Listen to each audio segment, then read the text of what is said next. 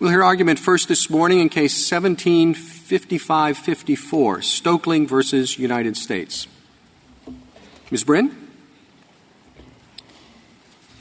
Mr. Chief Justice, and may it please the Court, since the invalidation of the residual clause in 2015, the only way for a state robbery offense to qualify as an act of violent felony is if it has violent force as an element. Florida robbery does not have that element because it requires only slight force to overcome slight victim resistance. So your position is no robbery conviction in Florida counts under the Armed Career Criminal Offense. So robbery in Florida is out entirely. Because of the categorical approach, because the least culpable conduct for robbery in Florida does not require violent force. Sorry, does that your answer apply to the armed robbery subsections of the Florida statute?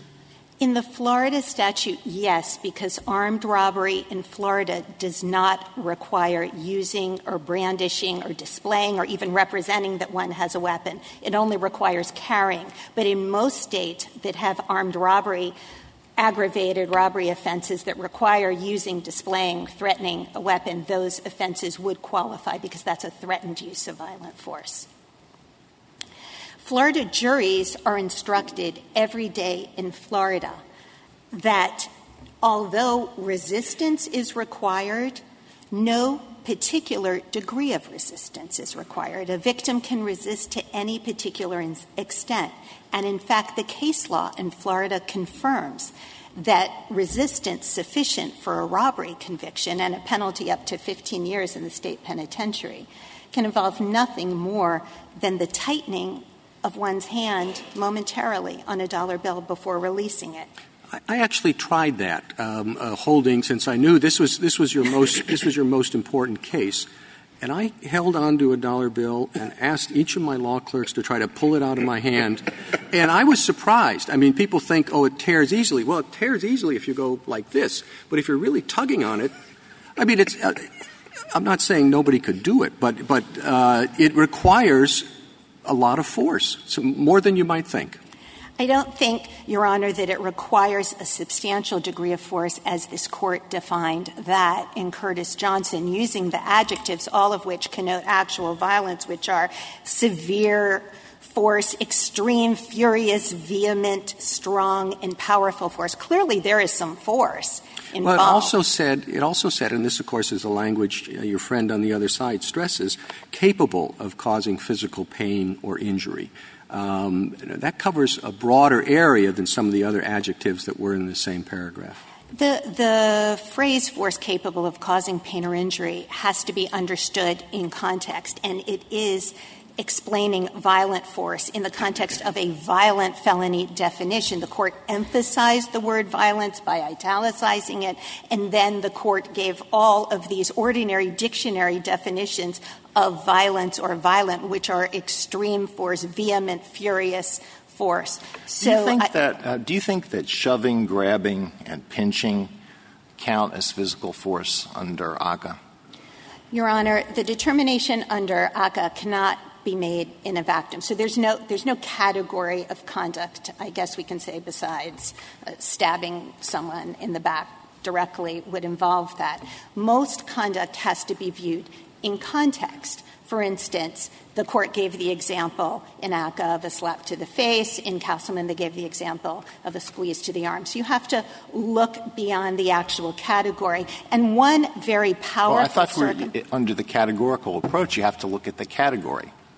So I really don't understand why you can't answer that question. Well, does pinching, for example, constitute physical force sufficient to activate ACCA? The categorical approach actually does not require you to look at a category. It requires you to look at the actual cases and determine what the least culpable conduct for conviction. And that conduct does not exist in a vacuum. Sorry, we used the example of a tap on the shoulder not being sufficient force. So can you answer Justice Alito's hypothetical? Right. Is a pinch, an ordinary pinch, let's not talk about an extraordinary pulling of the ears that a parent might sometimes do. Let's talk about just pinch. Is that sufficient force? If we set up a tap on the shoulder couldn't be, why could a pinch be? I think the answer is looking at the other side of the equation from what a substantial degree of force is. And Your Honor mentioned force capable of causing pain or injury. And I think the only way to read that explanation of violent force is as force that it's a degree of force that's reasonably expected to cause pain or injury. I don't think you've said the reasonable, and I do understand your point, which is from personal experience, if you tap an injured shoulder, it could cause injury. It's capable of causing physical pain and injury. But we said in the normal course of circumstances, a tap on the shoulder is not capable of producing injury. Nor would a pinch. I'm sorry, what? Nor would a pinch in normal that's circumstances. The point. So I know you use reasonably expected, but is it reasonably expected or just simply capable in the normal course? The reason that we have articulated reasonably expected is to contrast with an outlier case. And as Your Honor mentioned, a tap can cause pain or injury if you have an injured shoulder, if the victim has some unique susceptibility to pain. So that's why it is difficult to talk about categories, and you have to look at the circumstances, but the circumstances are the normal ones. As Your Honor. I wonder if you could say a bit more about this reasonable expectation standard, because I'm not sure it does all that much that's different from what the government standard does. I mean, if you take something like grabbing money out of a hand and say, could that reasonably be expected to cause pain or injury? Well, maybe some injury, maybe a bruise, maybe a little scratch, maybe a little cut. And similarly, even a pinch. I mean, reasonably expected to cause pain? Sure, for a while, for a moment. So how does your standard really help to distinguish the kinds of cases that you want to distinguish? Because I think the categorical approach requires you to look at real cases. And our real cases involve this minimal pulling or tugging action that resulted in no pain or injury. And that's a very powerful. In the particular case, but don't you have to take the conduct in general? Particularly Justice Alito's question about pinching. There are some people who have thin skin and bruise very easily, and a pinch would probably be sufficient to cause bruising, actual injury. Right. So that would not be a circumstance known to the perpetrator. And the test that the court set forth in Curtis Johnson by specifying over and over again that it's a degree of force, and the court used the word degree 4 separate times, is a test that is focused on the perpetrator, not on the victim. I mean, we all know from first year of law school that there are eggshell plaintiffs, and the purpose of ACCA is to predict future violence with a gun. For people who possess a gun, who would be the people that would be willing to pull a trigger and kill someone? So if there is an incidental injury, an accidental injury that no one could have imagined because someone does have thin skin or someone has just had shoulder surgery or has a tender area of their body. But my question wasn't that. It wasn't the eggshell plaintiff. It was the ordinary person who can reasonably be expected to suffer some, even if minimal, pain or injury, the pain that a pinch causes, or the injury that comes from your hand being bruised when somebody tries to grab some cash out of it. And I guess I was confused that you wanted to use this standard, reasonably be expected to cause pain or injury, because it does seem to me as though a lot of minor activity could satisfy that standard. So that's why we have said, number one, that whether there is an actual pain or injury in the actual reported cases, what has been prosecuted by the state? Has the state prosecuted for no injury or for exceedingly minor injuries? In Florida, they prosecute for no injury. So even though it is possible to hypothesize a case where the same conduct might cause injury, I mean, we think those are outlier cases because the real cases that resulted in prosecution in our state have not resulted in injury. We're not saying it can never happen. How then would you would you describe an act of qualifying physical force? Can you give us your definition? Yes, it's a degree of force that is substantial enough to be reasonably expected to cause pain or injury in most cases rather than an outlier case. And in determining whether the offenses under our statute match that, a powerful circumstance is if the conduct has not resulted in any pain or injury. In Taylor, the Court said that the revision of ACCA to include the elements clause expanded the predicate offenses beyond just robbery and burglary. But we are told that your reading of the statute would knock out robbery offenses in 30 to 40 states.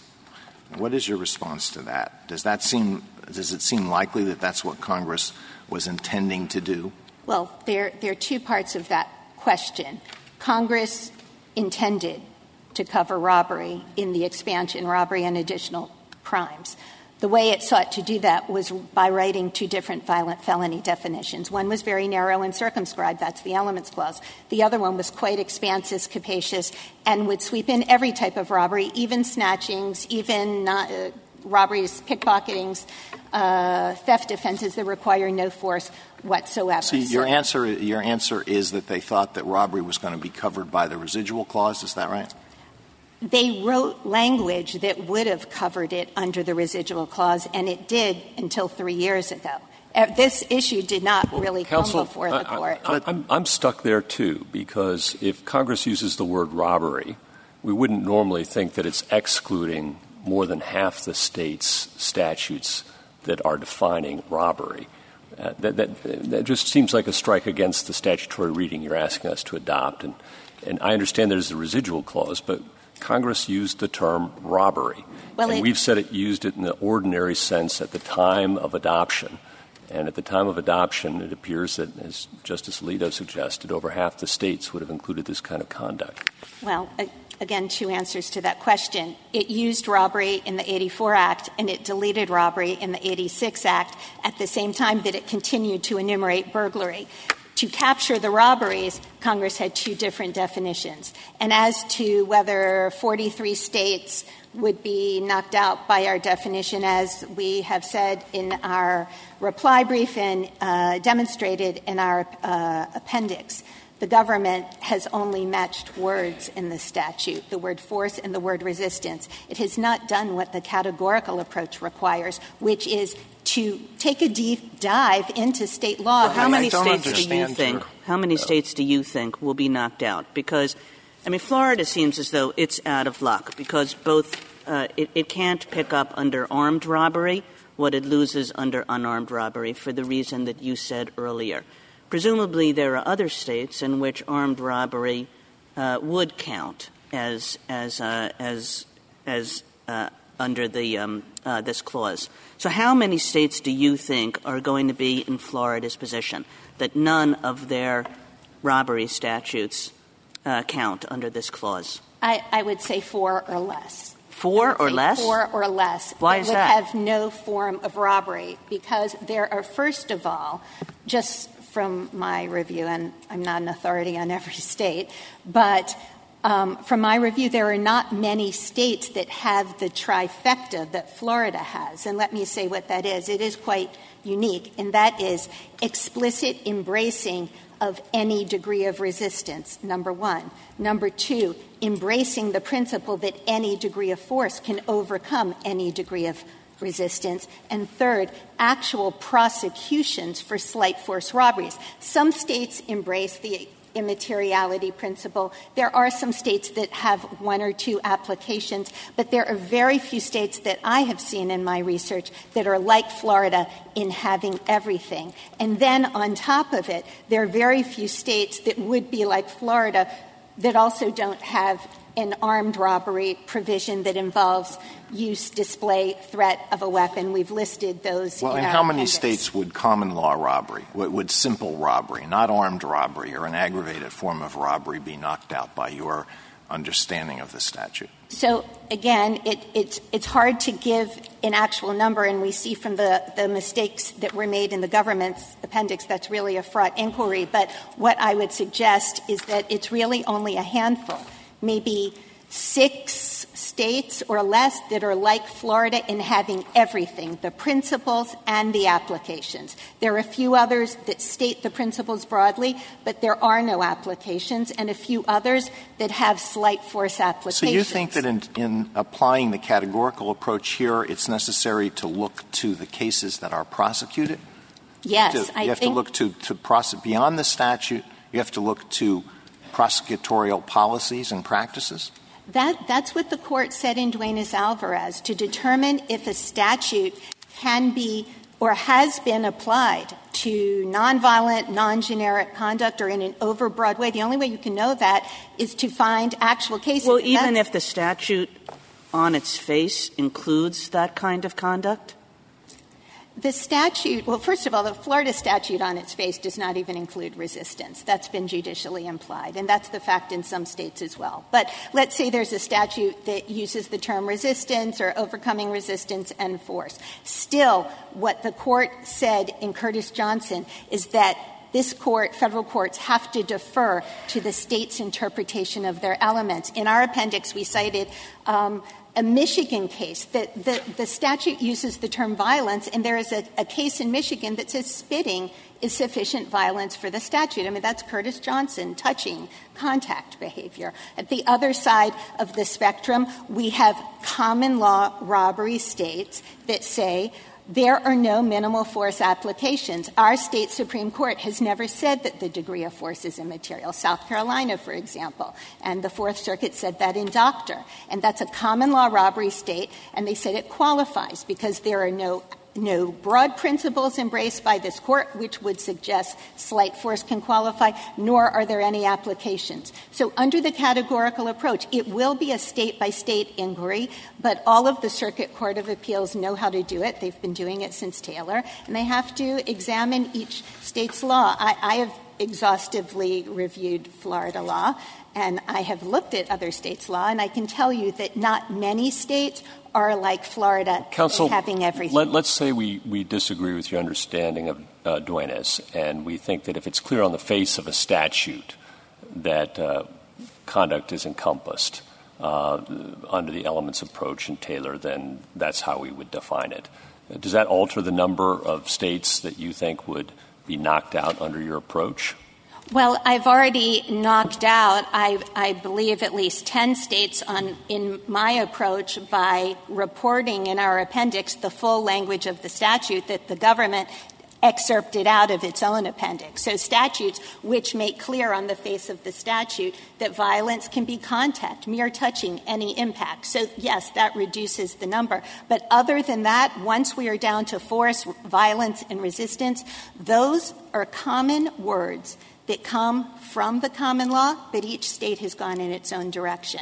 And in order to properly do the categorical approach under the elements clause, you have to defer to the interpretation of those elements. It's a different type of inquiry than for the generic offense determination. Some generic offense determinations can be made on the face of the statute because the statutory language is plain. But as we have shown by case law, showing that resistance can be nothing more than the momentary tightening of one's hand, that the word resistance does not have a meaning in and of itself. Counsel, in Curtis Johnson, you rely heavily on the general statements of the court, but the application of those general statements was to something very specific, battery and a mere tap on the shoulder. And all Curtis Johnson seemed to hold was that was excluded. So why don't we follow what Curtis Johnson seemed to do in applying those general statements to the specific statute at issue here, and why wouldn't that then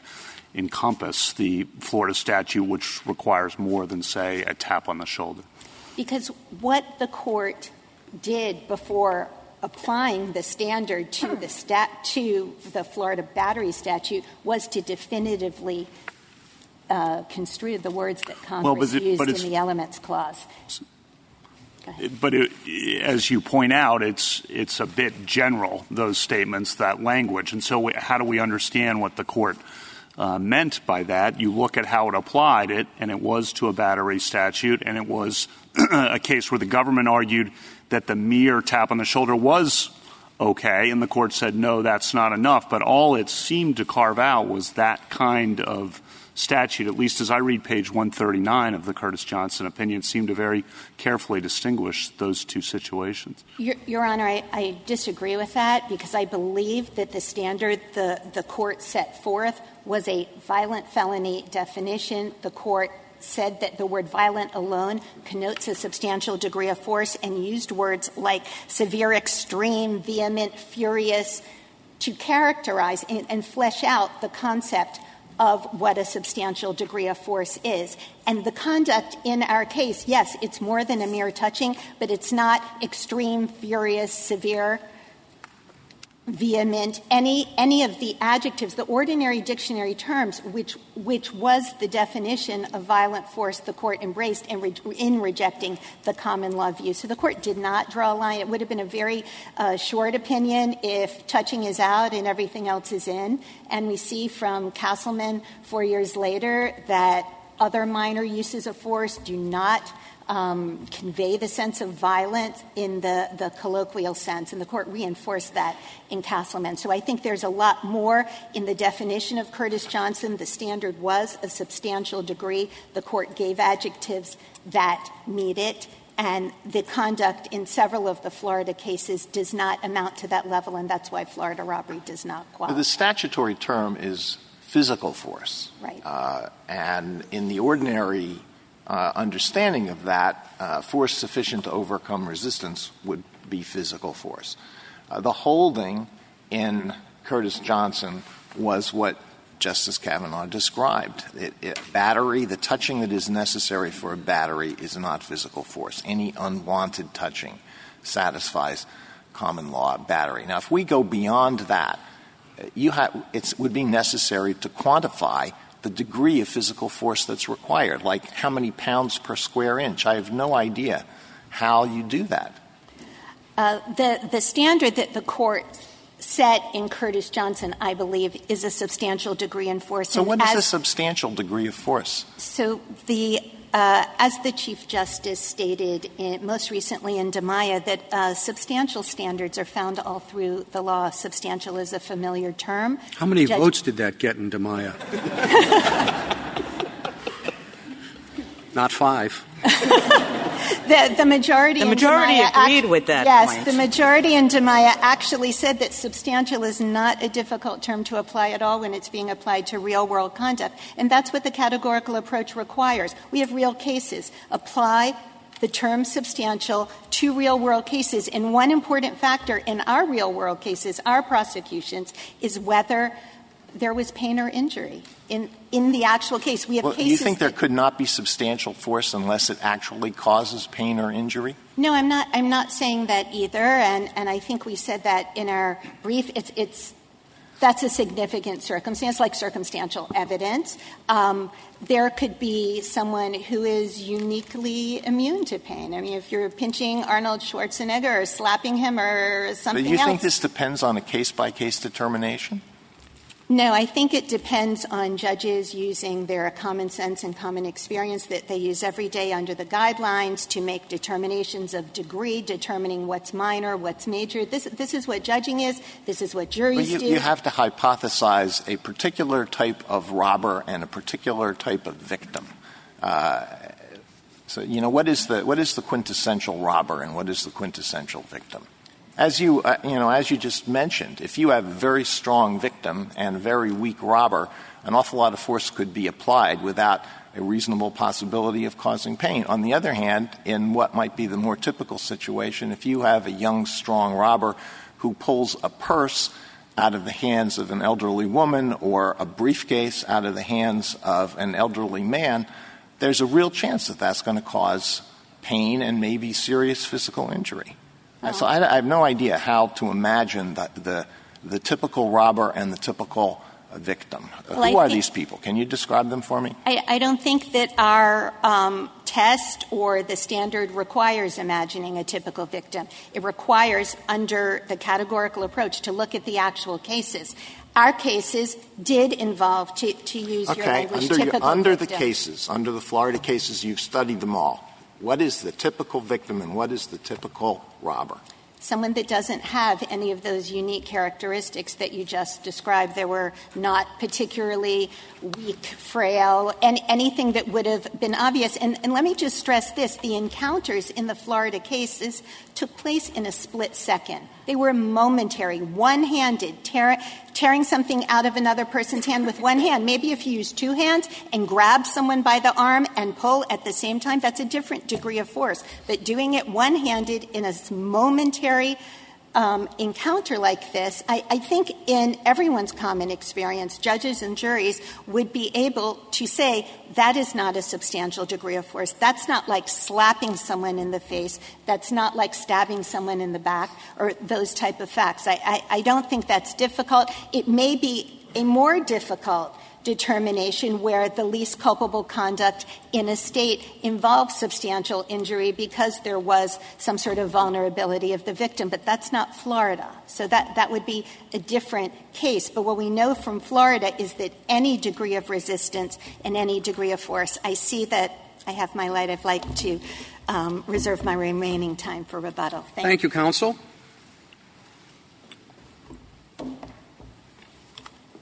Mr. Liu? Mr. Chief Justice, and may it please the Court. For centuries, the common law has provided a basis to distinguish violent takings of property from nonviolent takings. Violent takings or robberies were takings that involved the use of force sufficient to overcome the victim's resistance. That's the element of force that's found in the basic robbery statutes of over 40 states, including Florida. It's the element of force that Congress used in its own definition of robbery in the original 1984 ACCA. And when Congress amended the ACCA 2 years later, it took that element and made it the centerpiece of the new elements clause. Under petitioner's interpretation of the ACCA, however, common law robbery would not qualify as an ACCA predicate. In fact, petitioner cannot identify a single state whose basic robbery statute, whether based on the common law or not, would qualify under his interpretation. Mr. Liu, could I just ask what you understand the Florida cases to be saying? So I'll give you a hypo to elucidate that. So I'm walking down the street and I'm carrying a handbag with a strap over my shoulder. And as everybody knows, the way you carry that is you essentially grab onto the strap. So and then somebody comes and runs and wrests it out of my grasp. Does that count under Florida law as robbery? It depends. I think it would depend on a few more facts. But I think the Florida cases do focus just on this issue. And if I could illustrate my answer with a couple of the Florida cases. No, I want. Well, you can illustrate it. Well, sure, I think the facts you described are not too different from the facts of Rigel. And I think that is a case where the Florida courts did conclude that the force used was sufficient. There, the victim had a bag on her shoulder. The defendant came around, yanked the bag off. There was a bit of a struggle because the victim turned and tried to resist in that fashion. Yeah. So, and the person. But I was actually taking that out because I'm holding on to the bag, so you're going to need some force to get it. But that kind of force is used. Robbery? Yes. Okay.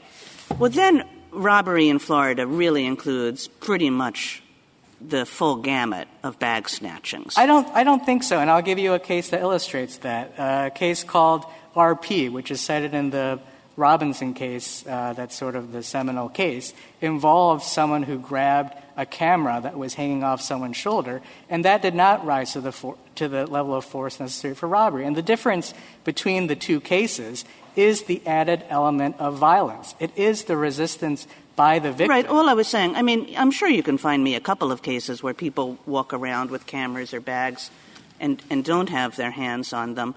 But I'm going to say, as every woman who carries around handbags knows, that's just the normal way you carry around a handbag.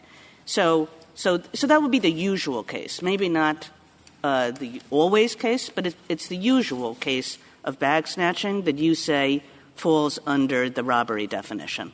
And I think what's important to remember about even that case is that there is force on the one hand being applied by the victim, which is being met by force on the other being applied by the defendant. And what that amounts to is a physical struggle over a piece of property. But the problem is I'm sorry. The problem is, just in common parlance, the definition that the courts have given in Florida is the slightest resistance qualifies as violent force. So that if the victim just merely moves you away and you push him back, I don't think that's the slightest force. Well, but I think what's important to keep in mind, and I guess this finishes my answer to Justice Kagan, is that what is inherent in the offense every time it occurs in Florida is this violent contest over a piece of property.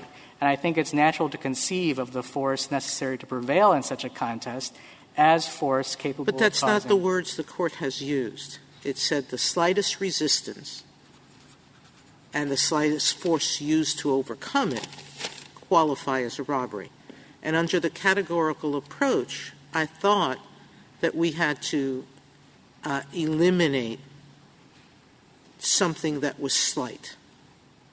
Well, I think it's true that the resistance can be of any degree, but I think you have to view that resistance. So the force can be of any degree. Well, but I think what's key is the context in which that interaction is occurring. When you have force on the one hand being met by force on the other, what you have is a fight over the property. And I think that is a quintessentially — No, because what you have is slight force over slight resistance and slight force to overcome. Well, how do you get past that into that it's a tug of war? I mean, some people grab you by your arm and you just pull it away. And it doesn't necessarily have to be a very forceful pulling away. Well, this sort of interaction where force is met by force has been understood by the common law since Blackstone as being violent. But we have to deal with the Florida statute and how the Florida court, the Supreme Court, understands what violent force is, what its own statute requires. And the Florida Supreme Court has used words like robbery can be committed with any degree of force. So any degree of force certainly can't be substantial degree. Well, Justice Ginsburg, I think that quote comes from a case called McLeod from 1976. I mean, from 1972. The Florida Supreme Court in Robinson in 1997 said that was merely dicta, and in fact pointed to one Florida intermediate court case that had read that literally to mean any and expressly disapproved that holding. Well, counsel, I'm not sure that quite solves the problem, though, because the statute on its face says not just force or violence or assault, but it says or putting in fear. That is sufficient to constitute robbery in Florida. And Robinson, I'm not sure helps you very much, because I think it's susceptible to a reading of saying in the cases of purse snatching where force is alleged as the mode for creating a robbery, then you need whatever you've been talking about with Justice Kagan and Justice Sotomayor. But I don't read Robinson as suggesting force is the only way of establishing robbery under Florida or doing anything to eliminate the disjunctive language of or putting in fear. Justice Gorsuch, what do I do about that? In Florida, there are two ways to commit robbery. One is robbery by force. The other is robbery by intimidation, and that picks up the putting in fear language you just pointed to in the statute. Petitioner has not disputed in this entire case that type of robbery by intimidation or putting in fear, satisfies the Elements Clause of ACCA. I don't care what petitioners challenged. And I'm asking you, why isn't that a problem under Taylor for the government in this case? Because the Florida courts have construed putting in fear to mean a fear of bodily injury. And but fear of force is not the same thing as force, right? That's correct. So we look at So why don't you lose? So we look at the text of the Armed Career Criminal Act, and it says any felony offense that has as an element the use or threatened use of force. And that's why there hasn't been any debate about why the putting in fear prong satisfies the elements. So you think the putting in fear prong is always and can only be accomplished by threats of force? Exactly. By threats of putting... putting... Know that? Do we know that's right? Is there any evidence that that's right? Well, that is how the statute has been construed as applying to threats to cause bodily harm. By what authority? Robinson doesn't. It's a case we cite in the beginning of our argument section called Baldwin versus State that gave that interpretation. Bodily harm is the quintessential injury that satisfies the Curtis Johnson standard, and so a threat of such harm is going to be threatened use of force under the ACCA, and that's why no one has disputed that in this entire case. I guess I'd like to return to the petitioner's test. And Mr. Liu, could I ask before you do that? You keep referring to the common law, but I had thought that the whole structure of the Curtis Johnson opinion is to say, well, we have this common law definition, but it's in the context of a statute which is trying to identify violent felonies. And in that particular context, Justice Scalia said, we're going to ignore the common law definition and instead use an ordinary language definition of what force is. And he basically says physical force in the context of a statute that is trying to define violent felonies is violent force, substantial force, and so forth. So why is this common law argument relevant at all? Well, I think it's relevant for a number of reasons. First of all, Curtis Johnson did reject a common law definition, but the common law definition it rejected was one drawn from a misdemeanor offense. Curtis Johnson didn't call into question that a felony definition of force might fit, and this one does fit perfectly. You're right that Johnson also referenced the ordinary meaning of force. Didn't reference it. The whole argument, the whole decision was based on that. And that's why I think I would return to what I was saying earlier. I think if you took someone off in everyday English and explained to them what happens in these cases where someone resists, that resistance is physically overpowered by someone else, I think violence is actually the word a lot of people would use. It also is the word the common law has used for centuries. It's the word violence that's found in the statutes of dozens of states, and it's the word that Congress used when it enacted the basic robbery definition in the 1984 Act. It regarded this type of robbery, Congress regarded this type of robbery, common law robbery, as one of the most one of the most common violent street crimes that existed.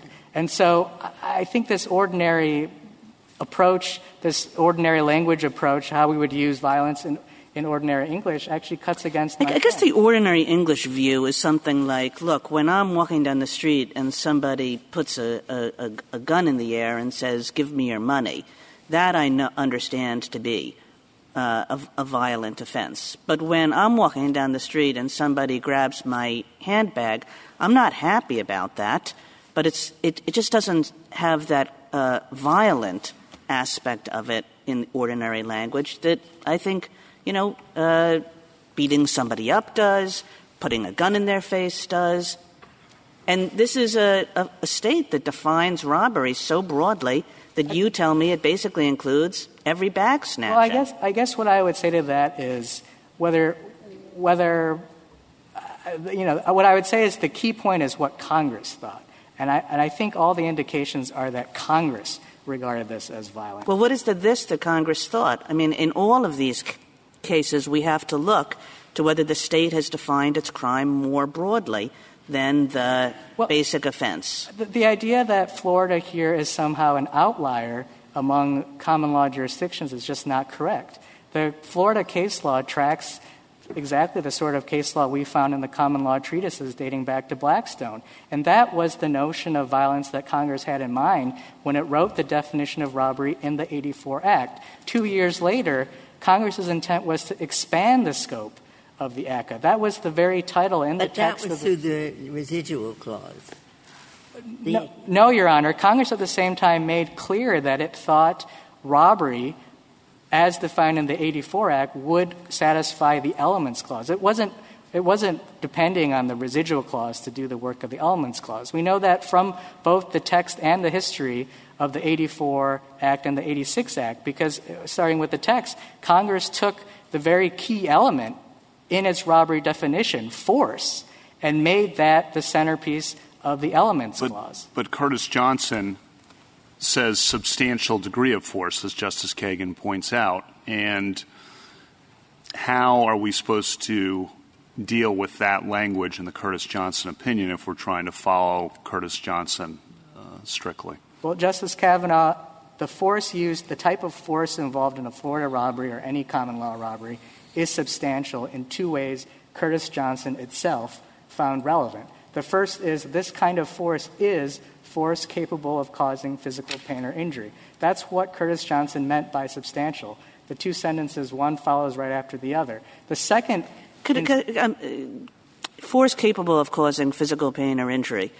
I mean, a touch is capable of causing physical pain or injury when done in the wrong context. I'm standing at the top of the stairs. Somebody startles me by putting his hand on my shoulder. I fall down the stairs. I break my leg. That's capable of causing physical pain and injury. It just caused physical pain and injury. So why doesn't your test, why isn't it defeated even by the holding of Curtis Johnson, the particular application of Curtis Johnson?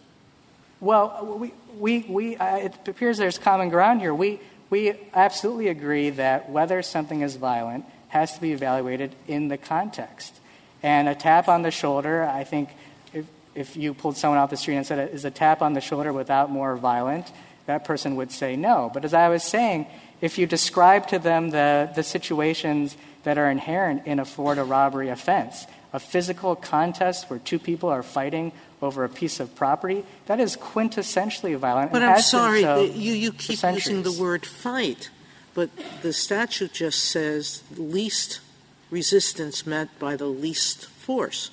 That's not a fight in my dictionary. The fact that somebody has something and pulls back and you just walk away with it, that's not substantial force.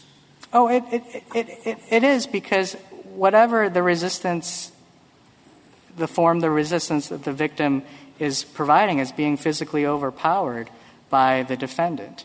But how does that define is it a substantial force, even as capable of producing injury?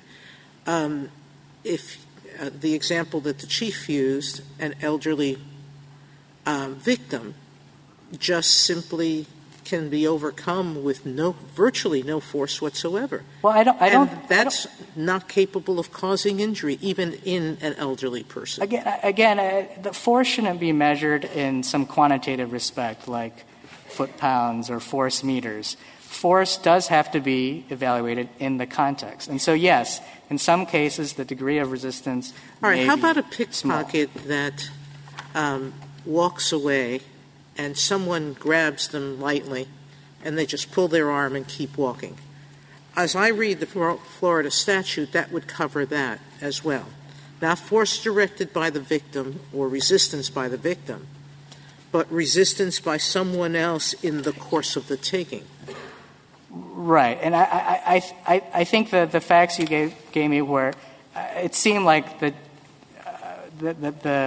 defendant, I guess, grabbed onto the victim grabbed onto the defendant? No. Victim goes over, pickpockets. Oh. I'm sorry. The thief walks over, pickpockets the victim, turns around, starts to walk away, and a passerby grabs hold of his arm and he pulls it away and keeps walking. No. For one thing, the resistance has to come from the victim. Not the way I read the statute. It says when in the course of the taking there is a use of force, violence, assault, or putting in fear. In the course of? Right. The timing, the force can come before or after the taking. But it has to be directed at the victim. It has to be If there's a Florida case Correct. to the contrary, then do you lose? No, because what the ACCA cares about is the use of force without regard to who it's directed against. What ACCA cares about, Curtis Johnson said we have to determine meaning in context. They wanted to keep off the street people who were likely to use a gun.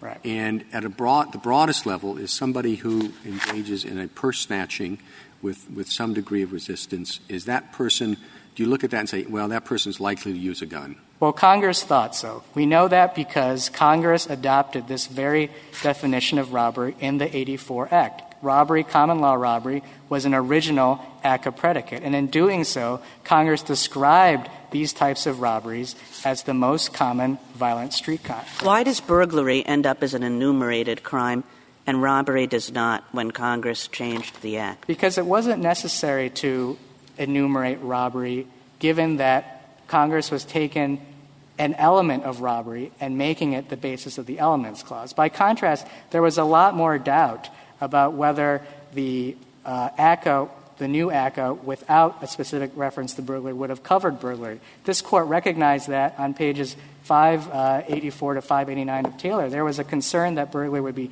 inadvertently left out. But there could be no such concern with robbery because Congress did the most straightforward thing it could do to ensure that the new Act covered robbery, and not just robbery, but also things like rape and murder. What it did was it took that element, thus guaranteeing that all the 84 covered robberies would come along with it, and made that the basis such that other crimes, too, rape, murder, et cetera, would come in as well. So there just simply was no need for Congress to re-enumerate robbery. And the indications we have from the text and the history are that Congress thought the old ACCA was working perfectly well. Senator Specter got up and said, look, we want to include everything that was included in the old one, and we want to expand it.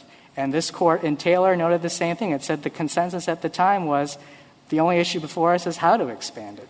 Ms. Brin says that her understanding of what Curtis Johnson requires would have a minimal effect on the robbery statutes of the states. Is she counting the states correctly? No. And if you look at our petition appendix, we've separated the states' basic robbery statutes into three basic categories. The biggest category, over 40 states, have adopted the common law standard, the same standard as Florida. There's no indication that Florida is an outlier. All of those states would be knocked out. That leaves 3 or 4 states that have a notion of force that is broader than the common law. That is, that would cover things like sudden snatchings, purse snatchings. When you say knocked out, do you mean everything is knocked out or only the basic robbery offense is knocked out, but that leaves aggravated robbery offenses? I say only the basic robbery is knocked out, but I think that's the right focus because we know from the 84 Act, Congress was concerned about keeping in basic robbery. You look at the definition in the 84 Act, it's not armed robbery, it's not aggravated robbery, it's simple common law robbery. Let's put that aside for the moment so we disagree with you. How many states have a robbery statute that would be left under ACCA, under your opposing counsel's interpretation? Basic robbery statutes? No, basic or aggravated. Basic or aggravated, we don't have the exact number.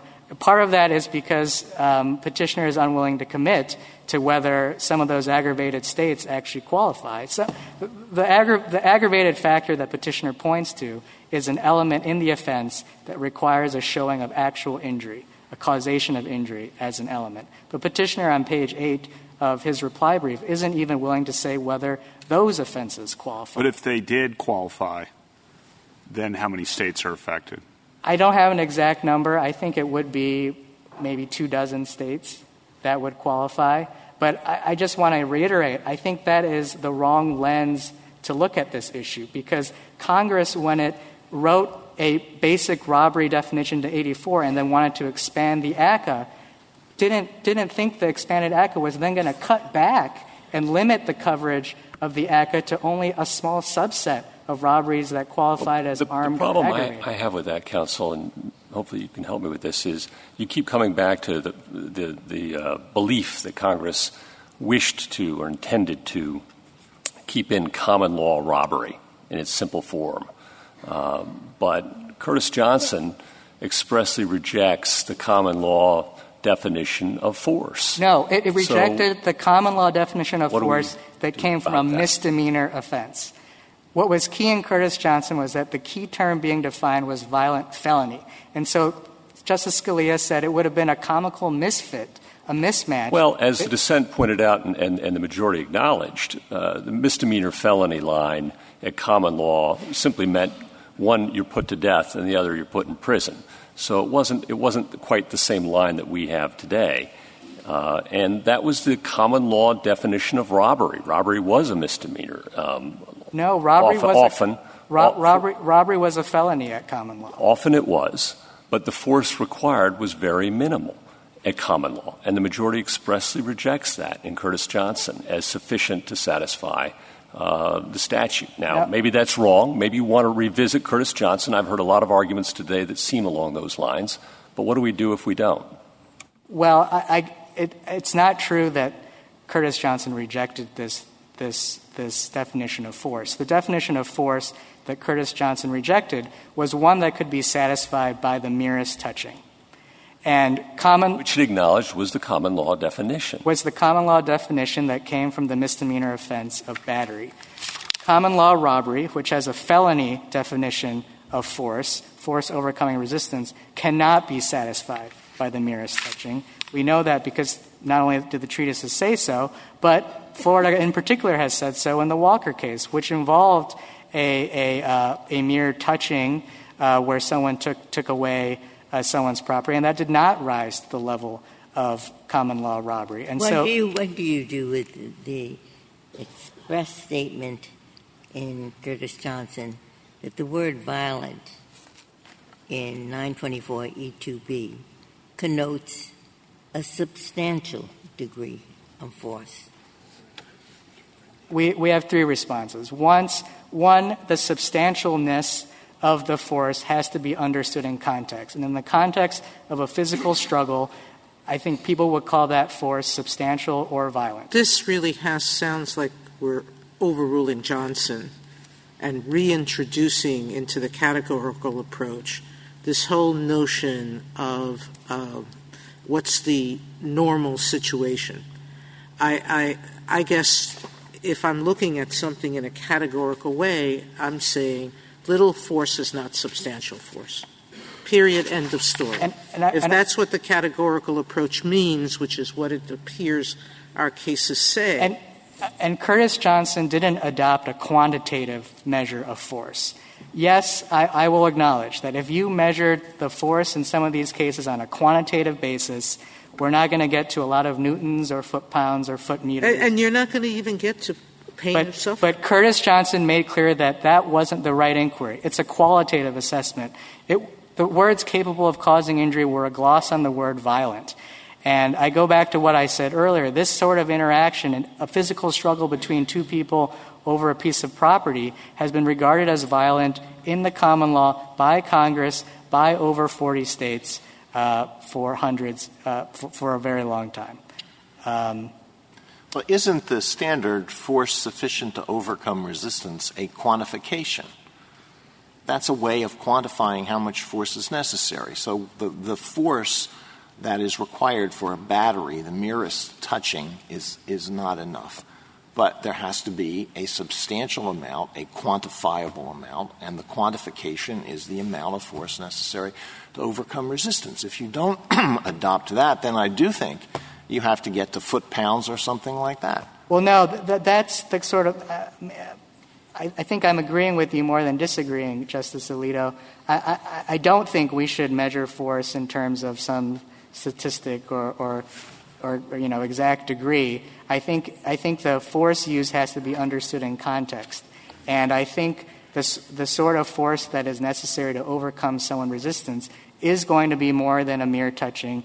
and is the type of violence that has been regarded as violent by the common law and even more relevant Congress. I guess, Mr. Liu, the problem I'm having in a nutshell is you keep on referring to this as a physical struggle over property.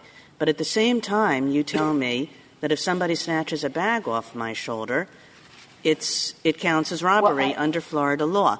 And to me, that is not a physical struggle over property. And if a state defines its robbery statute that broadly so as to include, thefts of property, but that are not done with physical contestation, physical struggle, then the state has made a choice.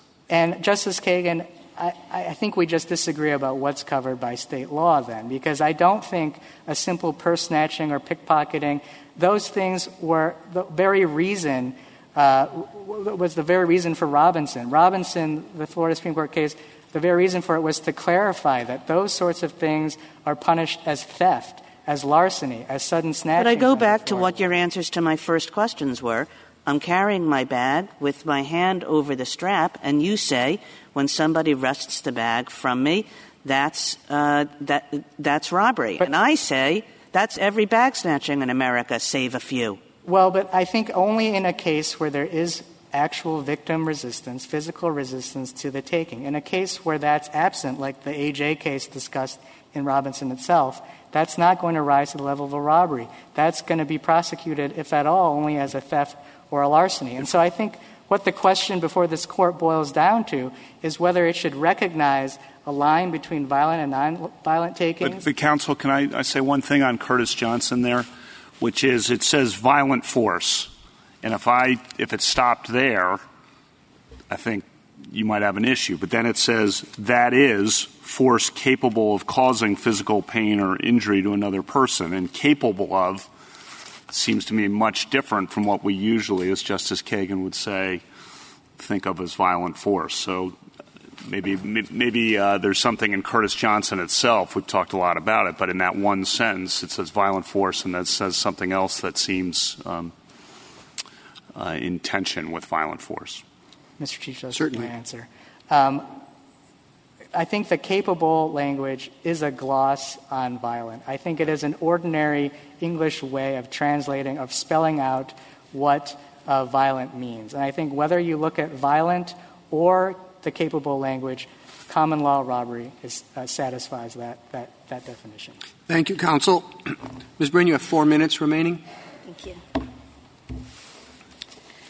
Your Honor, at common law, no physical resistance was even required for robbery. The classic example from Blackstone is pulling a watch chain and snapping a watch off of someone. The person doesn't have to do anything.